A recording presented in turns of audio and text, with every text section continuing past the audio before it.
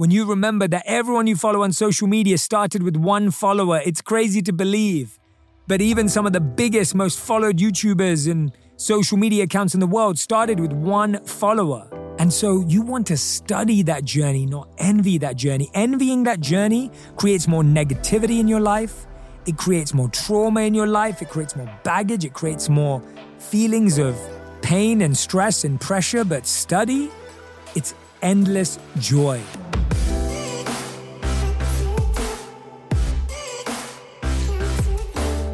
Hey everyone, welcome back to On Purpose, the number one health podcast in the world. Thanks to each and every single one of you that come back every week to listen, learn, and grow.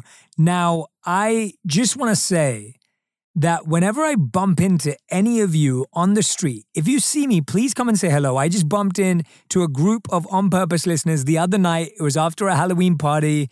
You just left the Staples Center. I think you just watched the Lakers versus Rockets game. I believe your name was Ramsey.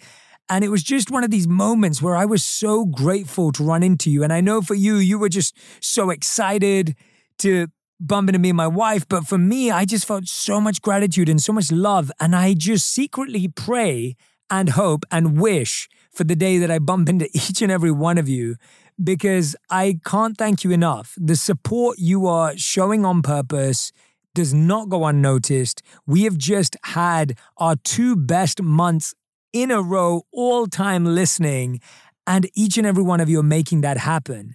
Now, I want to read some reviews because that's the closest I feel to you, and I hope you value this too.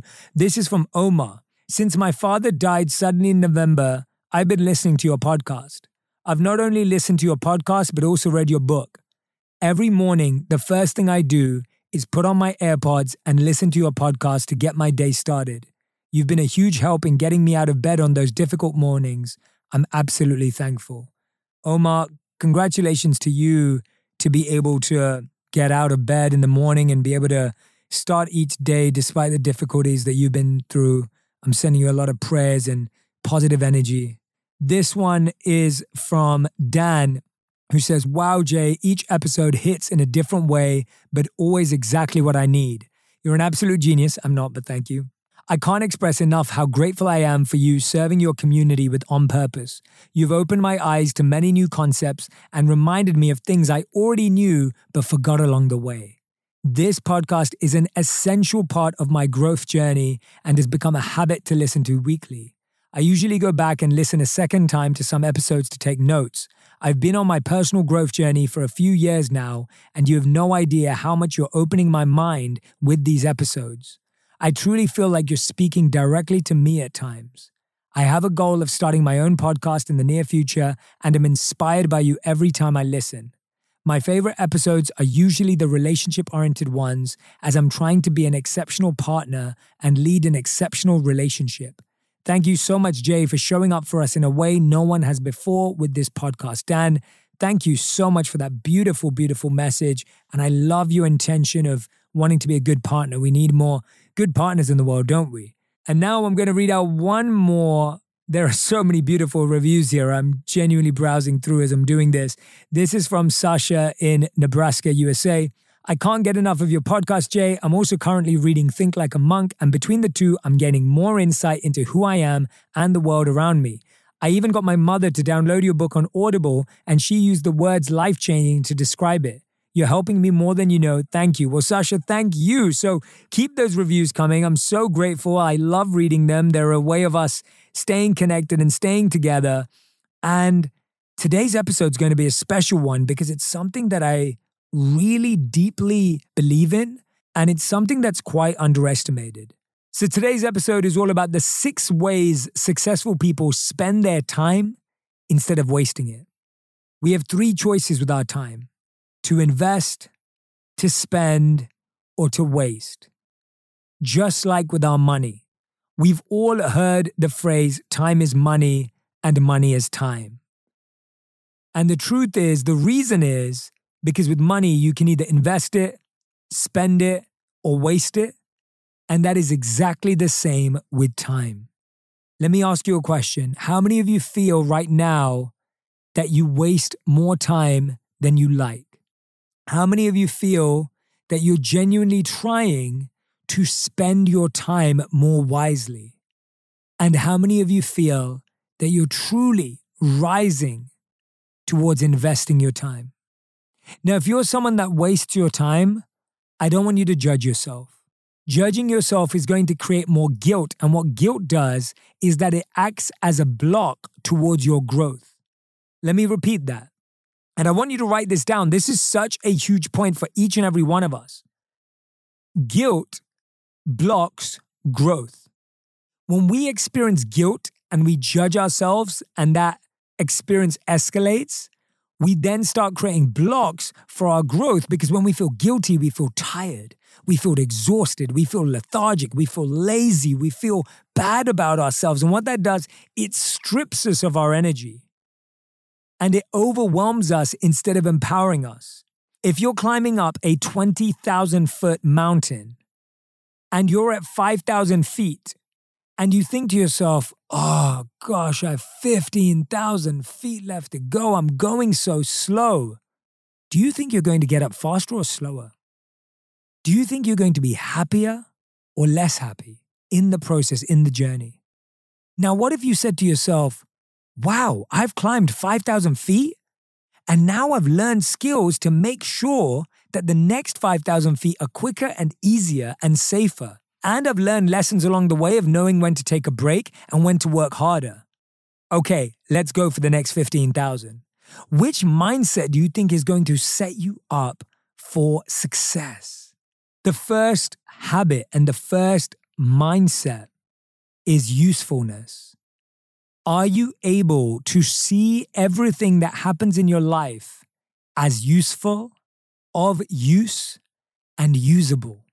So often in our life today, we think of things as useless, right? When our phone gets old and the new iPhone 13 Max Pro, whatever it's called, releases, I already have it, I'm guilty of this. If it's already out and you say, okay, well, let me get that and let me get rid of my old phone, it's useless. Oh, that broke? Oh, let's throw it away, it's useless, right? So many things we disregard and discard as useless, when the truth is that everything can still be useful. Everything can still truly be usable. And the reason why this is such a powerful way of living and the way successful people spend their time is they ask themselves, is this useful? Is what I'm doing with my time useful? Now, useful could be anything. It could be sleeping. It could be taking a nap. It could be taking a break. It could be getting a massage. It could be doing something self-care, but they look at usefulness as opposed to uselessness. Some people say, oh, I'm useless if I take a break right now. But is it useful? Is it useful to your greater goal? Is it useful to where you want to be? Is it useful to what you want to achieve and what you want to do? Start creating a usefulness mindset. Usefulness means you find the use in anything and everything. And often, even if you're doing something that you feel is a waste of time, if you can find a way to make it feel useful, it will change your life. Some of you may be thinking, oh, well, whenever my friends invite me out, I don't want to go, but I go anyway, but it's a waste of time. And now I feel guilty. And now I'm beating myself up when I get home and I'm thinking, oh gosh, I wasted so much time. How many of you get into that habit where you're actually judging yourself for how you spend your time? So you think it's useless because it's not what you want to be doing or what you think you should be doing. But what if you were able to learn even from that? What if you were more of a better listener around your friends and they shared something important? What if you use that as a way of understanding human behavior and decision making? What if you took a question and used it as research? I often, when I'm speaking to people, that's when my best content ideas come to me. That's when my best inspirational ideas come to me. I'll give an example. I got a message from someone that I share some mutual friends with, and she said she wanted to connect, and we had a Zoom call. And we're in the same industry, same business space, so I always allow some randomness and some openness because I find it to be useful. So people would say, well, if that's got nothing to do with my goal, if that call has nothing to do with my goal, then what's the point of me doing it? Well, I find randomness useful. So I make space for randomness. So I jump on this call. I have no agenda. I don't want anything from it. I have nothing to win, nothing to achieve, nothing to close. There's no direct benefit from this phone call. And I'm getting to know this individual, and then she starts telling me her story. And she tells me her story about how she started doing something at 12 years old, and at 16, she was consulting in that industry, and then at 25, she's built her own company. And now I'm telling you that story because I was inspired by her journey. And I love that because it was useful. It was useful because I got inspired by it. I get to share that inspiration with you. And it becomes something that feels like a good use of my time, when a few years ago I would have thought, well, that's a waste of my time because it doesn't have anything to do with my goal. So one of the ways one of my mentors trained me was to become more open, random, and supportive. Thomas Power, my mentor in London, started working with him about 8 years ago. Now he's a dear friend. And he told me to be open, random, and supportive, or ORS as he called it. And he was saying that as you become more successful, as you build more, you'll become more closed, selective, and controlling. And that closed, selective, and controlling, you think it's making you better, but actually it's making you worse because you're now losing the ability to make something useful and learn from it. So that's the first habit that I want to talk to you about. The second habit successful people do to spend their time is that they study versus envy. Think about that. When you look at people in your industry or people that you wish you were like or people that you want to follow in their footsteps, how many of us waste energy on jealousy and envy? When you see that someone just sold their business for $1 billion, do you feel jealousy and envy? When you see that someone just sold their podcast for $100 million, do you feel jealousy and envy? Or maybe you feel a sense of like, I wish that was me. I deserve that. Or how many of you, when you see that someone's video just got 1 million views or their subscriber count just went to 1 million subscribers, how many of you look at that with envy, jealousy, comparison, self-judgment, self-worth issues? Instead of jealousy, instead of envy, the solution is study. When I see people achieving incredible things that I value, that inspire me, that motivate me, I choose to study.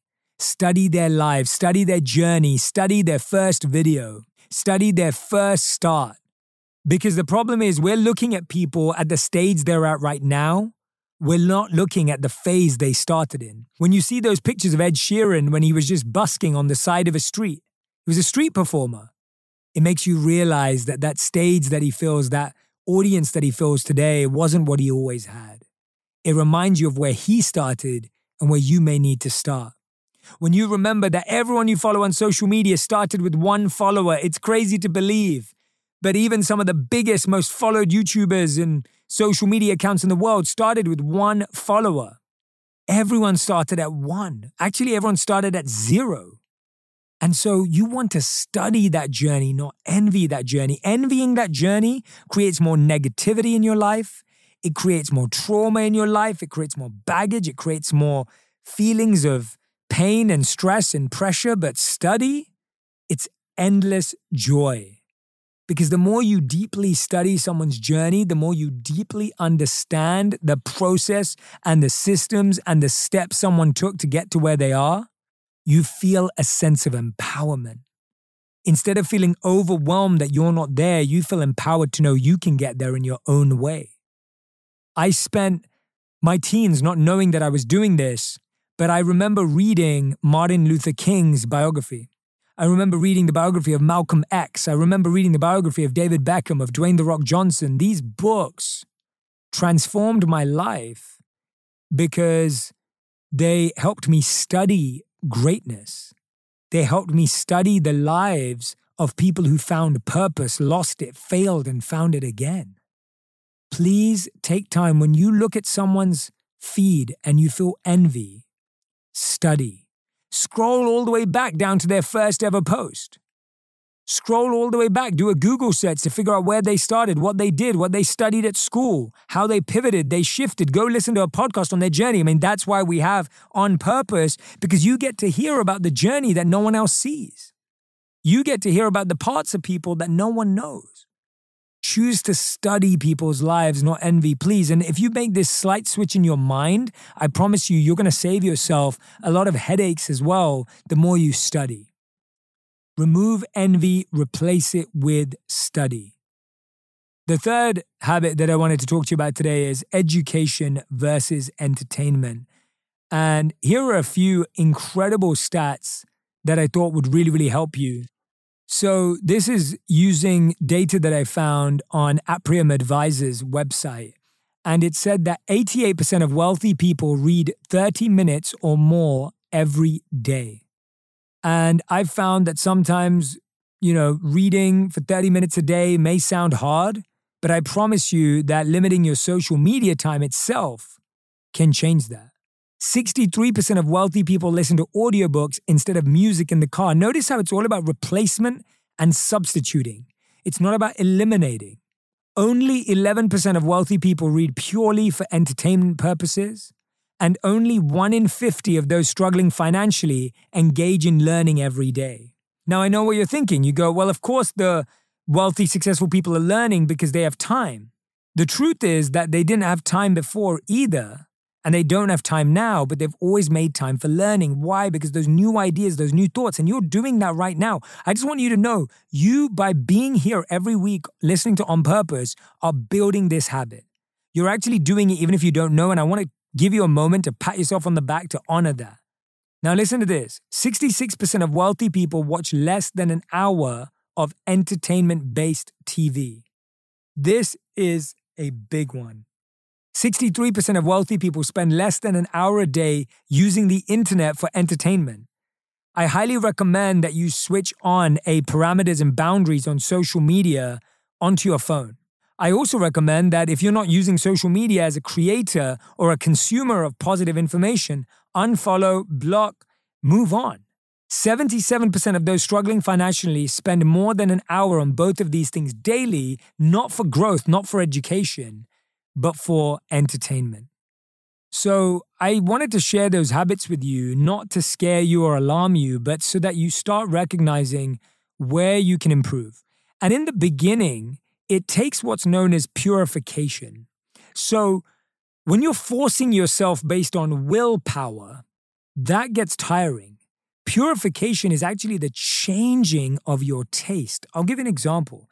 When I married Radhi, and Radhi wanted me to reduce my sugar intake, and she was showing me all these studies where sugar is linked to cancer, sugar is related to gut issues, sugar is related to a lot of our health issues. And I started to become more conscious through her research and reading, and I started to realize that I needed a substitute, and I substituted it for monk fruit. I substituted it for dates and dried fruits that were more natural sugars.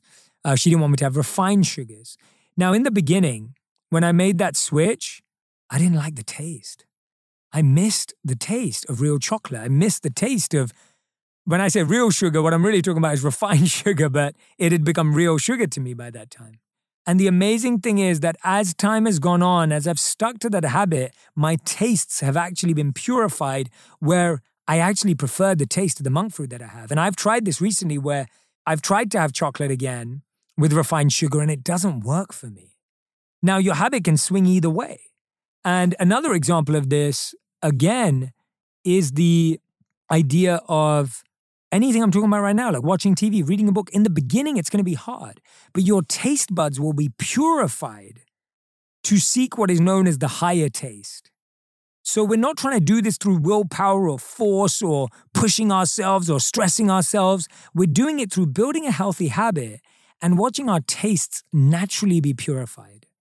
You will seek the higher taste the more you practice it. But if you're always engaged in the lower taste, it's very hard. So if you read a book 1 day a week and watch TV 6 days, you're not going to be purified. But if you start with 1 day and then you go to 2 and then you go to 3 and then you go to 4 and then you go to 5, that's how you do it. Because that 1 day where you break the pattern and you read a book instead of watching that TV show, you go, oh, that was a great day. I learned a lot.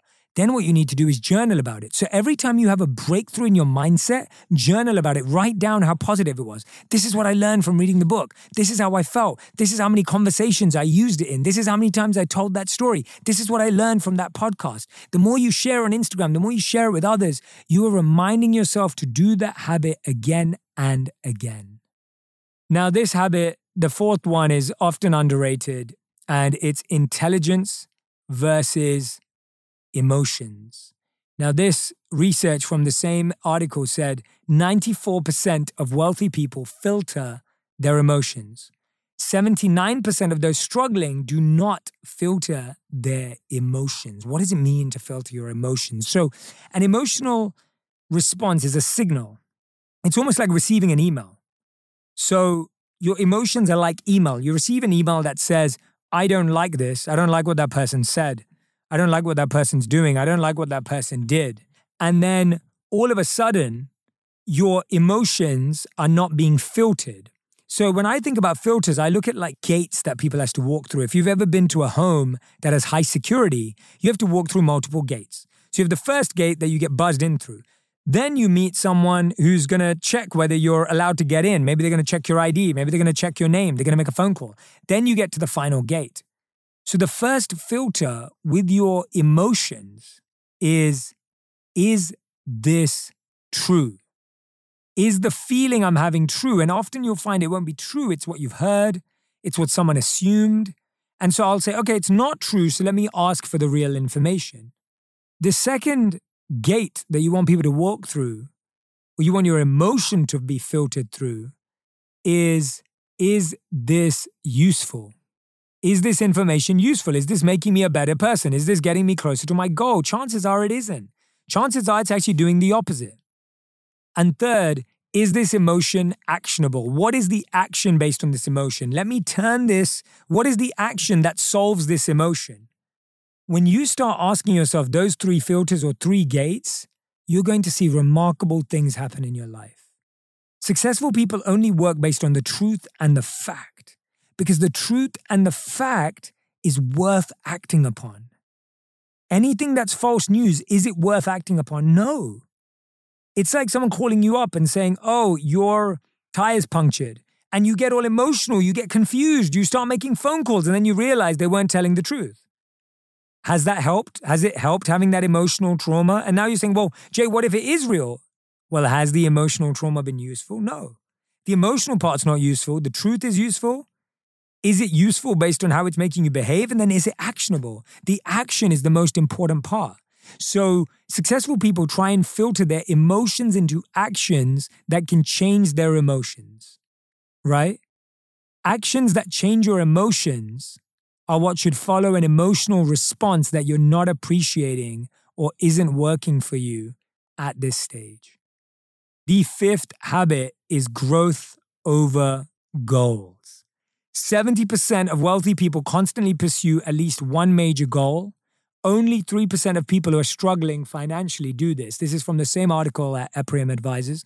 And what I loved about this, and the more research I've done, is that smart people set goals. Successful people set growth towards their goals. So let's say you have a goal that you want your business to have a certain amount of revenue. You say, oh, we want to make 5 million, 10 million, 50 million. Sure, that's a great goal. It's good to have a goal. You need to have a goal to know where you're going. We may say, oh, one of our goals is to win a Webby like we did last year, thanks to all of you, to win a Streamy like we did last year, thanks to all of you. But setting a goal is good because you know what your target is, you know what direction you're going in. It's like saying, yeah, I want to drive from LA to Arizona. That's a goal. But the more important part is the growth. What vehicle are we taking? Is it fueled up or have we charged it if it's an electric car? What route are we taking? What are the pit stops or the milestones along the way to know we're going in the right direction? Is there somewhere where we need to take a break halfway to re-energize? Which part do you think is more important? Successful people don't just point to the map. They come up with the journey to follow on the map. I want you to set a goal, and then I want you to set the growth plan. The growth plan includes everything from what skills do you need to develop? What coaching do you need to get? What do you need to learn? What do you need to build in order to get there? I could say I want to build one of the biggest companies in the world. The biggest gap between building one of the biggest companies in the world, you think is revenue, but it's actually people and leadership. It's management. It's understanding people's emotions. It's consumer behavior. The goal is financial, but the growth is emotional. The growth is mental. Notice the difference there. So ask yourself, with the goals that you're setting for the end of the year and the goals you're setting for 2022, have you focused on the growth plan? You may have a goal plan, but do you have a growth plan? What do you need to learn? What do you need to develop? How are you going to know you're in the right direction? What are the pivots in the strategy you're going to make? What are the shifts? And the sixth way successful people spend their time instead of wasting it is that they understand the value of both therapy and coaching in their life. We're living in a world where therapy is booming, and I love to see it. I think therapy is such an incredible practice, such a need in today's society and in today's world and forever.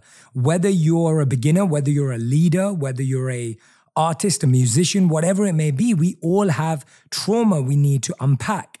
And I share a lot of clients with therapists because I find that therapy helps people make sense of their past, and coaching helps people work towards their future. And together, this is an incredible combination.